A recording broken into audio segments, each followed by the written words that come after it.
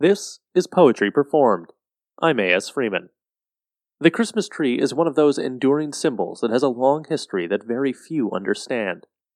We visit with the Christmas tree in a way that only E. E. Cummings could with his poem, Little Tree. Little Tree by E. E. Cummings. Little tree, little silent Christmas tree. You are so little. You are more like a flower. Who found you in the green forest, and were you very sorry to come away? See, I will comfort you, because you smell so sweetly. I will kiss your cool bark and hug you safe and tight, just as your mother would, only don't be afraid.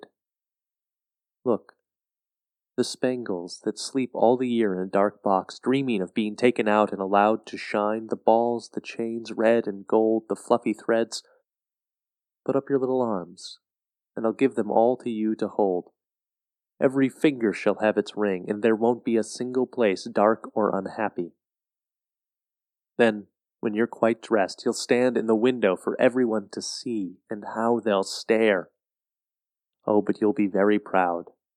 And my little sister and I will take hands, and looking up at our beautiful tree, we'll dance and sing, Noel, Noel.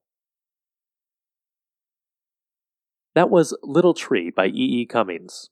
Estlin Edward Cummings was an endlessly playful poet, and while his work is great to perform, he is perhaps best known for his use of space and typesetting of his poetry. Born in 1894, he died in 1962. Enjoying the show?